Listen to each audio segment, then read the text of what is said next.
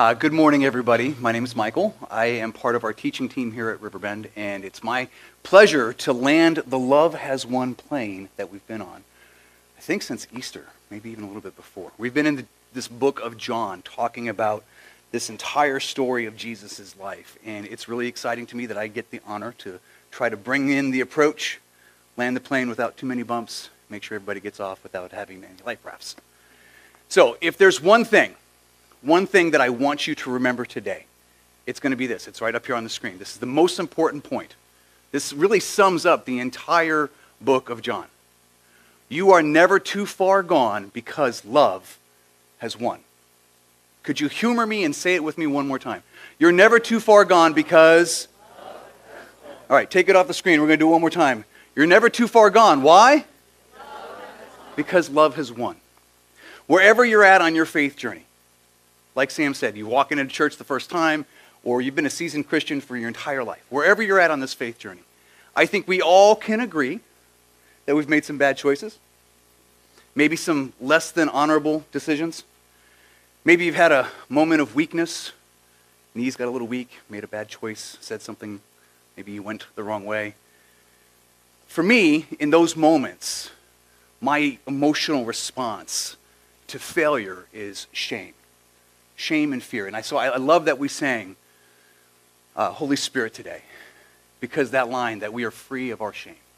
That is the crux of today's message, is about shame and being free from shame. Why? You guys are great. This is a great class. All right. So, fear, it's a powerful driver of emotion. Sometimes you're afraid of success because of the spotlight or the expectation that comes with that.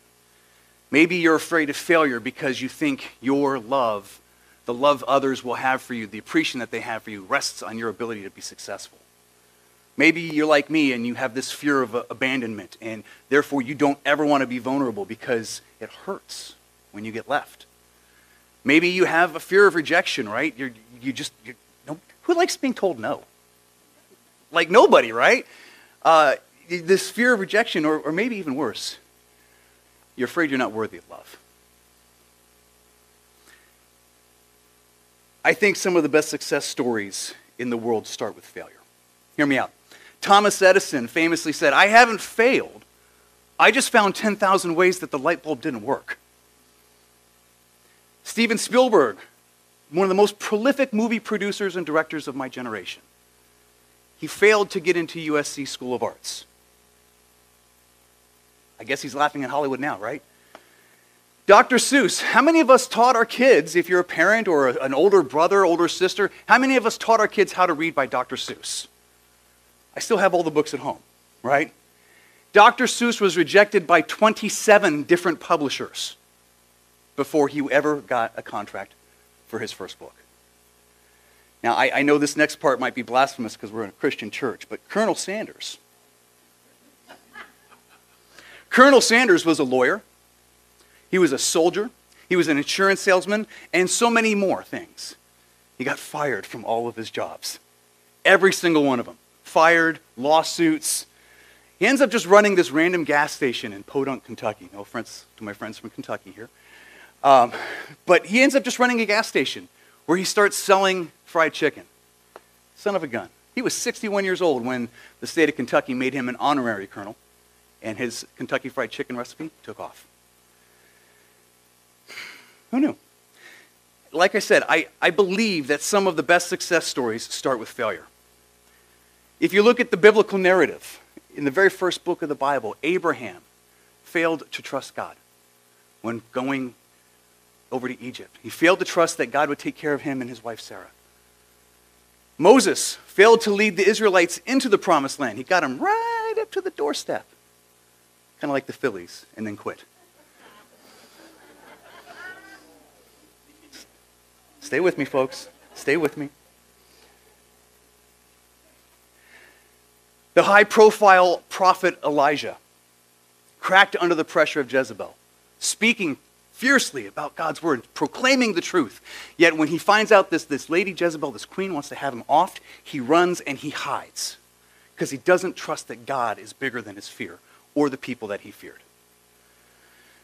Can't talk about Old Testament folks without some random dude named David. How many of us have heard of David, right?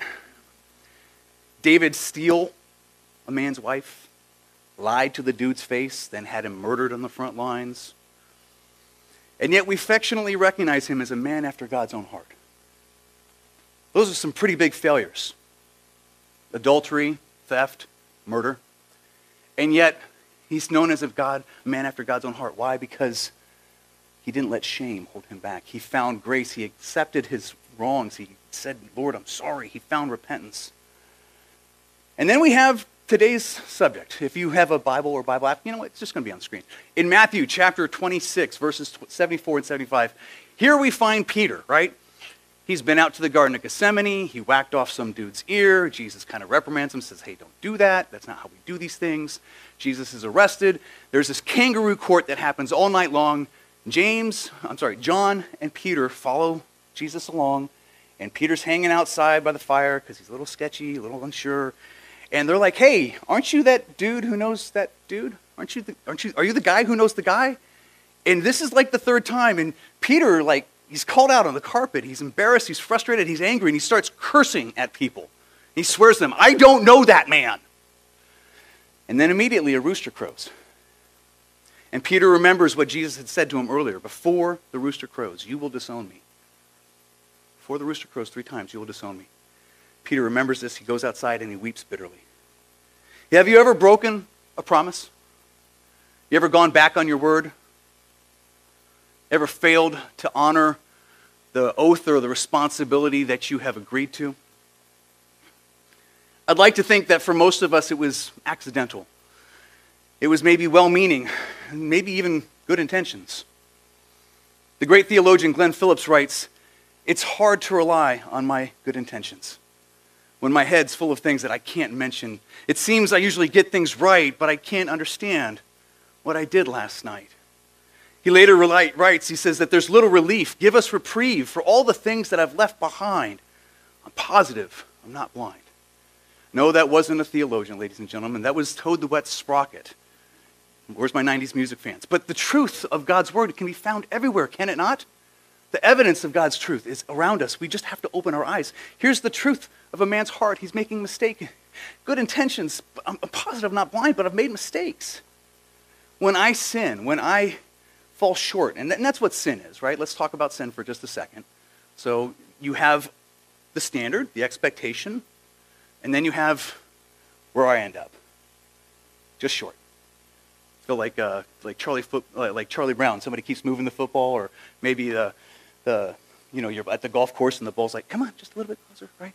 That's where I end up. That's what sin is. I'm falling short. I'm not living up to that goal, that expectation, that responsibility, that intention. So when I sin, my human impulse is to run. It's to hide. It's to just kind of crawl into a shell, because fear, for me, is blinding. The shame is a crushing weight on my soul. And Peter's response in Matthew 26 that we just read about is so much like my own. Deny, deny, deny. Curse, run and hide. After Peter's very public denial, he disappears. In fact, it's not really until John chapter 21 where we see Peter show up on the scene again. It's not until after the resurrection of Christ. Failure and shame are dastardly things. Can we agree on this? Yes? But remember what I led with this morning. What's that key point? What's the one thing I want you to remember? Love has won. You're never too far gone because love has won. So let's pray. Heavenly Father, thank you for giving us the privilege to hear your word today. Thank you for giving us the privilege of breath, for the privilege of a place to be, a community to be a part of, for friends, family, loved ones around us.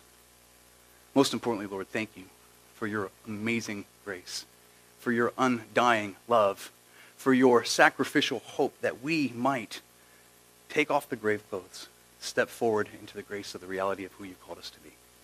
We love you. We praise you in the perfect name of Jesus. We all said, all right, so John 21 starts off with Peter and the disciples. They've seen Jesus a couple times, kind of showed up a little bit. Peter, maybe out of boredom, out of confusion, maybe even out of fear, goes and does what he used to do. He's a fisherman by trade, so he goes and fishes. takes his disciples with him, goes out. It's a long night.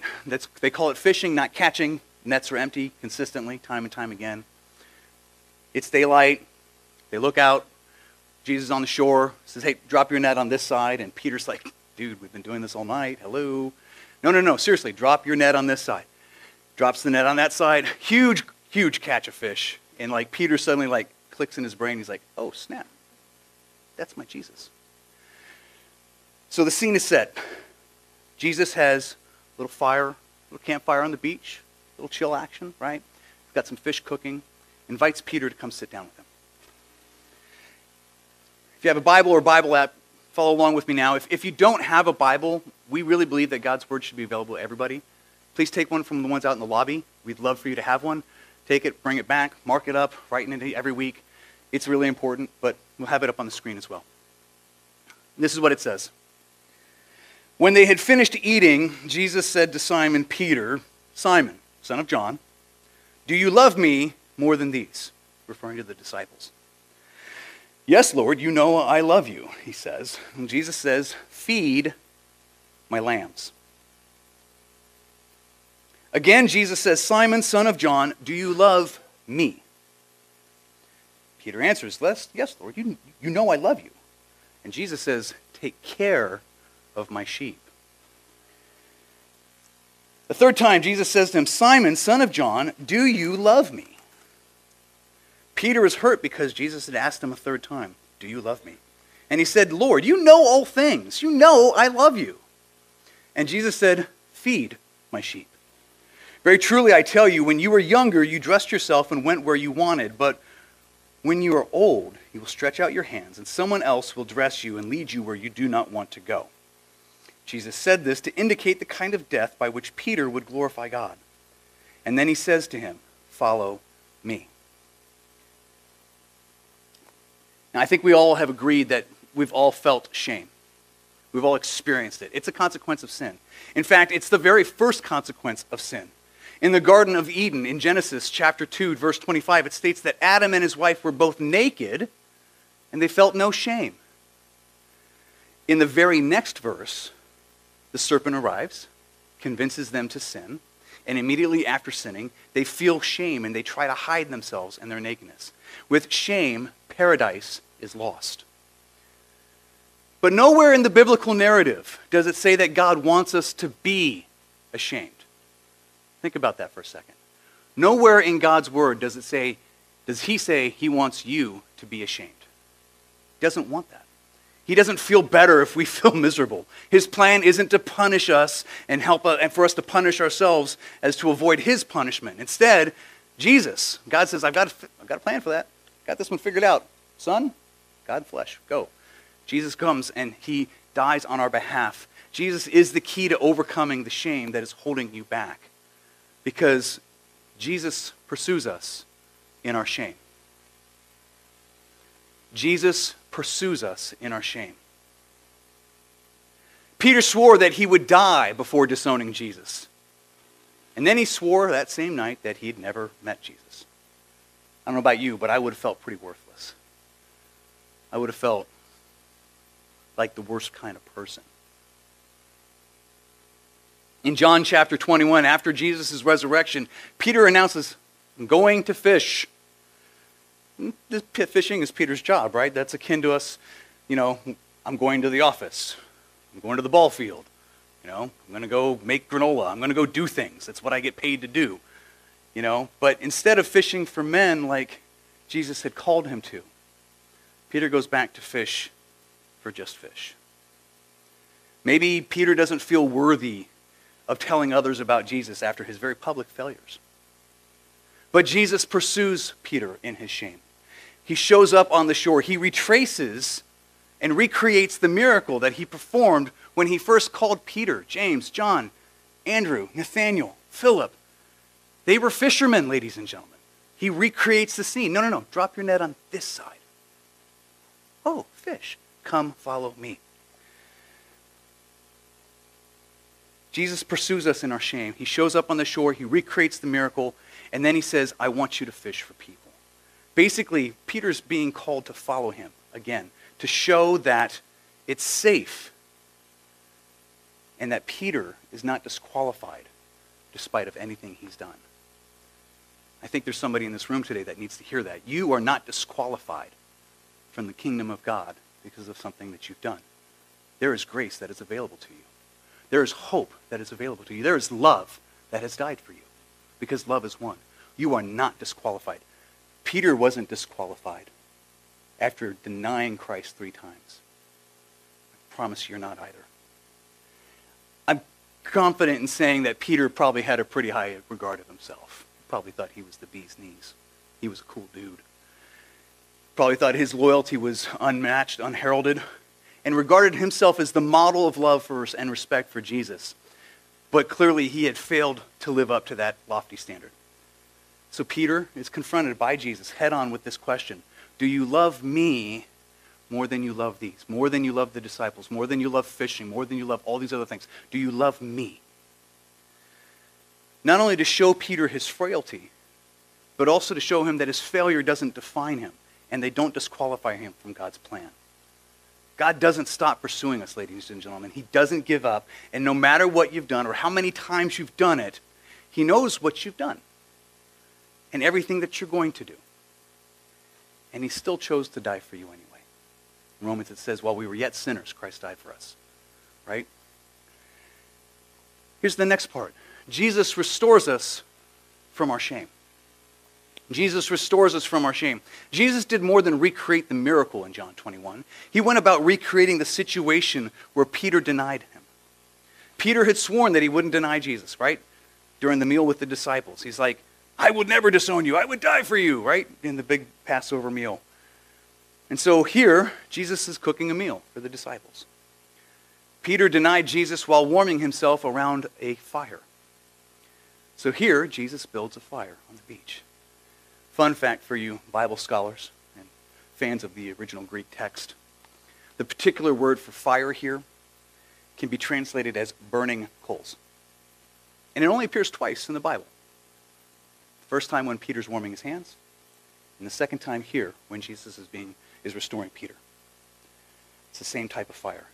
And so in this familiar setting, Jesus asks Peter, dude, do you love me? Not once, not twice, but thrice. And each time Peter's like, yes, dude, yes, Lord, you know I love you.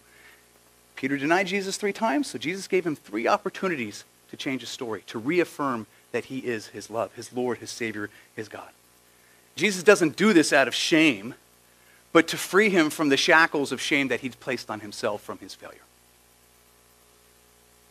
And that's what God does. He restores us. He breaks the chains. He frees the shackles. He calls us into this place of where he believes we will be our fullest people, fullest potential, and out of. He's calling you from this to his glory. Shame keeps us from having an intimate relationship. Just look at your personal relationships today. If there is shame between you and another person, is that relationship healthy? Is it whole? It's an obstacle. It's providing a barrier. And maybe you just need a simple apology. Here's Jesus saying, let me remove the barrier. I have taken on that weight for you. Jesus probes and probes and probes into the heart of Peter, the wounded heart of Peter. And like a skilled surgeon, he cuts away the cancer. He cuts away the necrotic tissue. And he exposes the root of Peter's wounds. He does the same for us. And I believe he does it for many reasons. But for today, he does this, number one, so that we can acknowledge the wound. Amen means we agree with the Lord, right? We need to amen our sin. Not amen like praise it, but like we need to agree with the Lord. Like, yo, we haven't done this right. We need to acknowledge the wound, and then we need to allow Jesus to heal us and to restore us. Now, you can be sure of this, though. The quick responses, the quick cut-off replies, the well-meaning, superficial responses that we give to placate ourselves when we've fallen don't mean a hill of beans to Jesus. We don't resolve our issues because we say, oops, my bad, let me not do that again, and then proceed to go do that again. Restoration is a process that takes time. Chris and I talk about this in the morning sometimes. We talk about how sanctification is this ongoing process. Your process of being made like Christ is an ongoing process. It is the sanctification process. It doesn't mean you have to re-justify the death of Christ, or the resurrection of Christ. But it means that you need to acknowledge that this journey that you're on You're going to stumble. You're going to say bad words. You're going to fall down. But I really believe that the mark of a Christian is not how you fall down or how often you fall down, but how you get up and you say, thank you, Lord, for your grace. Restore me again today. My good friend Paul tells me he prays every morning before he gets up and has his feet hit the floor. He says, Lord, forgive me, help me have a good day today. But just before he takes his feet off the floor at night, he says, Lord, I'm sure I messed up somewhere today, and I'm probably oblivious to it. So Lord, I ask for your grace. And then he goes to bed.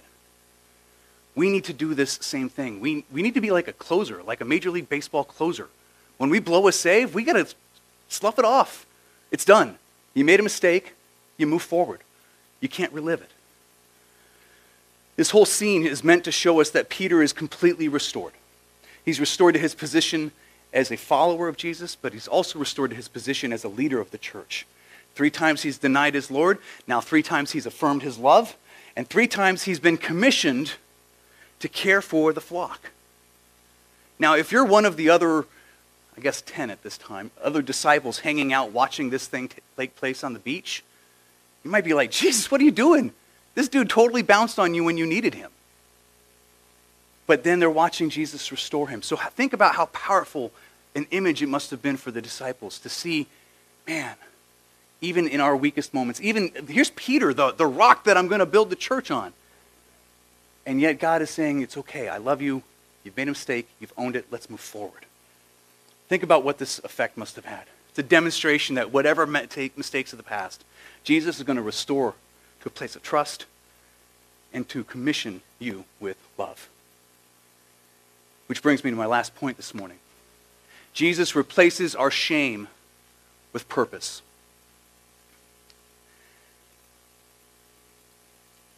Pastor Rick Warren once told me, he told the whole conference.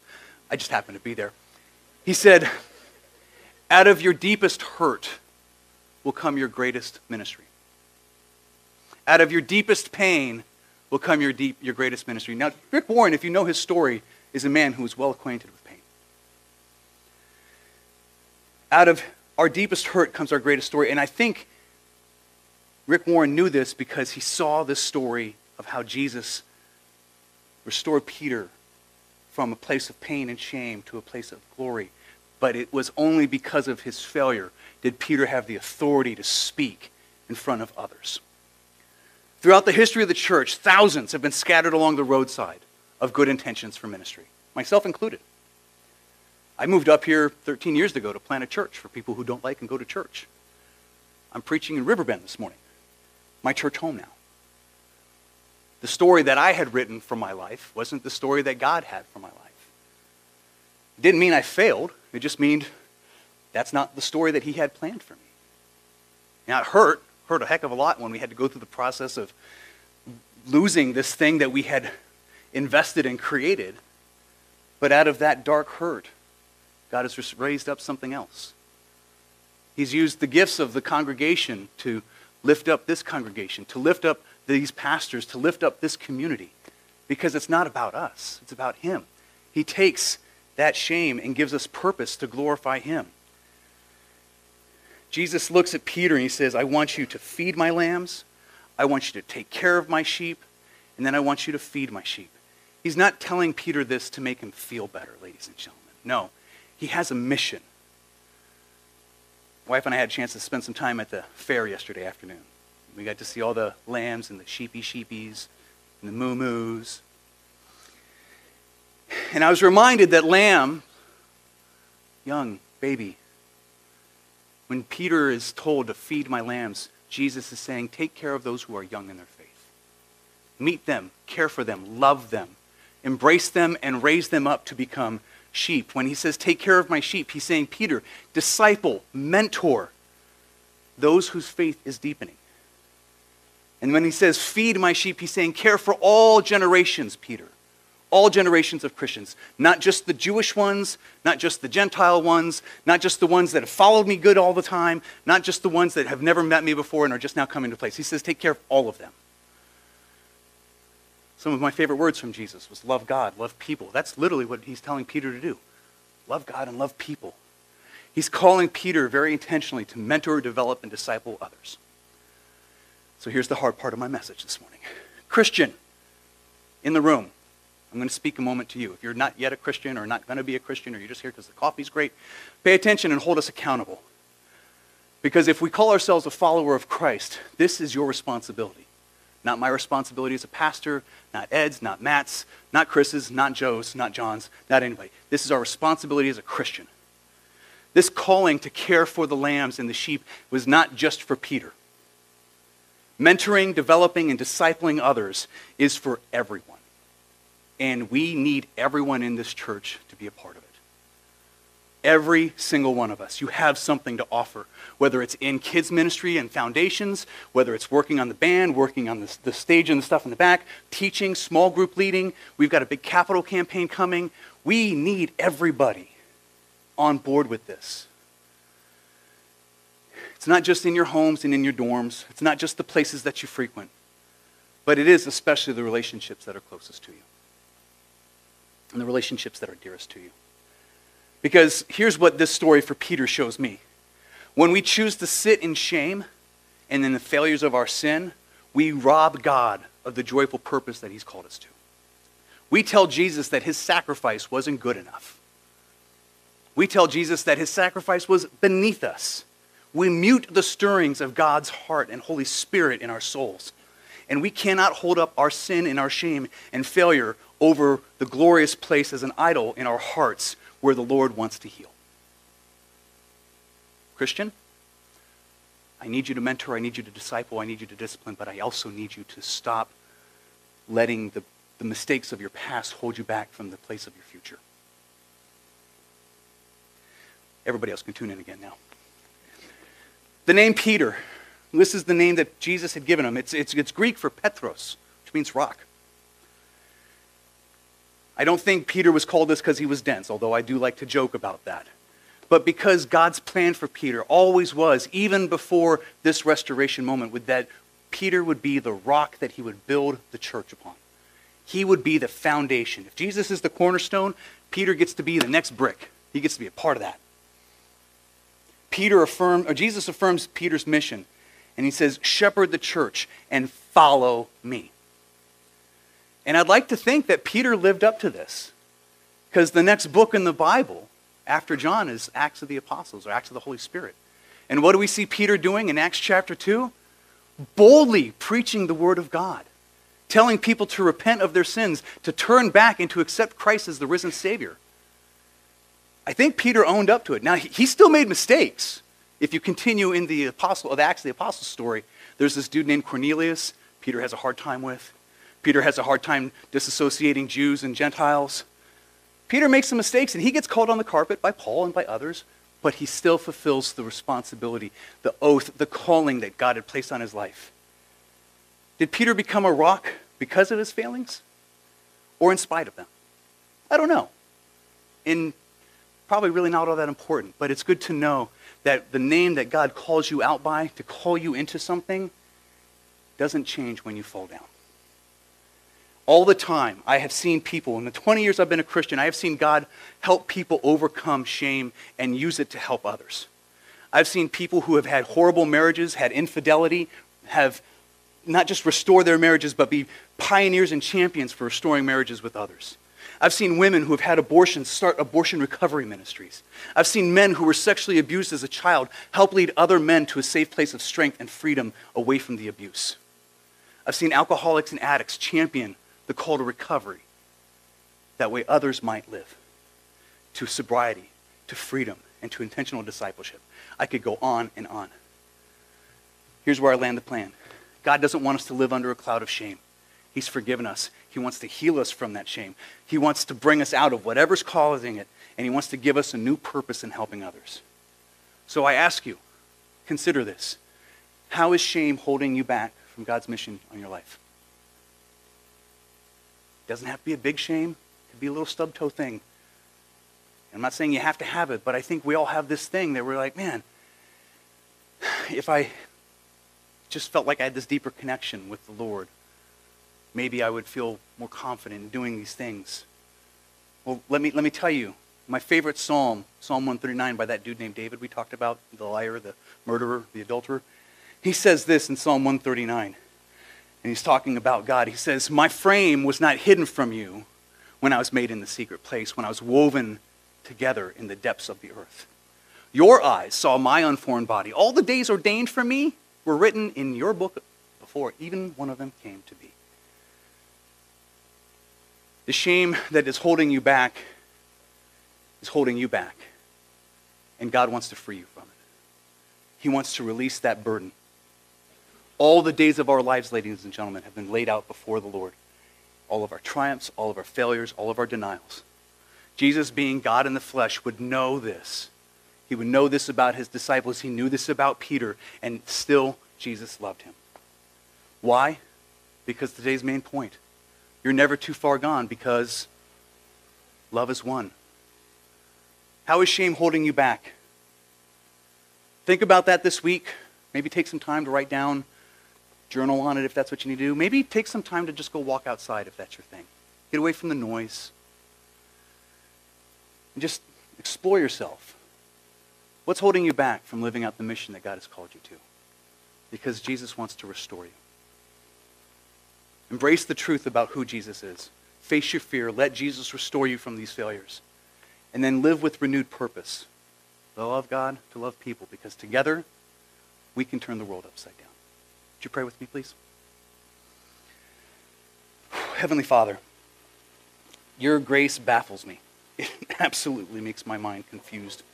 And yet, you pour it out freely, time and time again.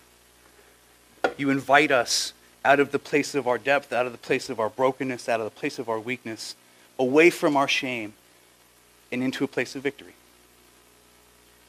Meet us today in that space, Lord. Meet us right now in our hearts. Let our mind be open. Let our ears be open. Stir in our spirits, Lord. Thank you for always pursuing us. Thank you for doing a great work in removing our shame. And thank you, most importantly, for your love that is one. We love you. We praise you in the perfect name of Christ. And I invite everyone to say, Amen.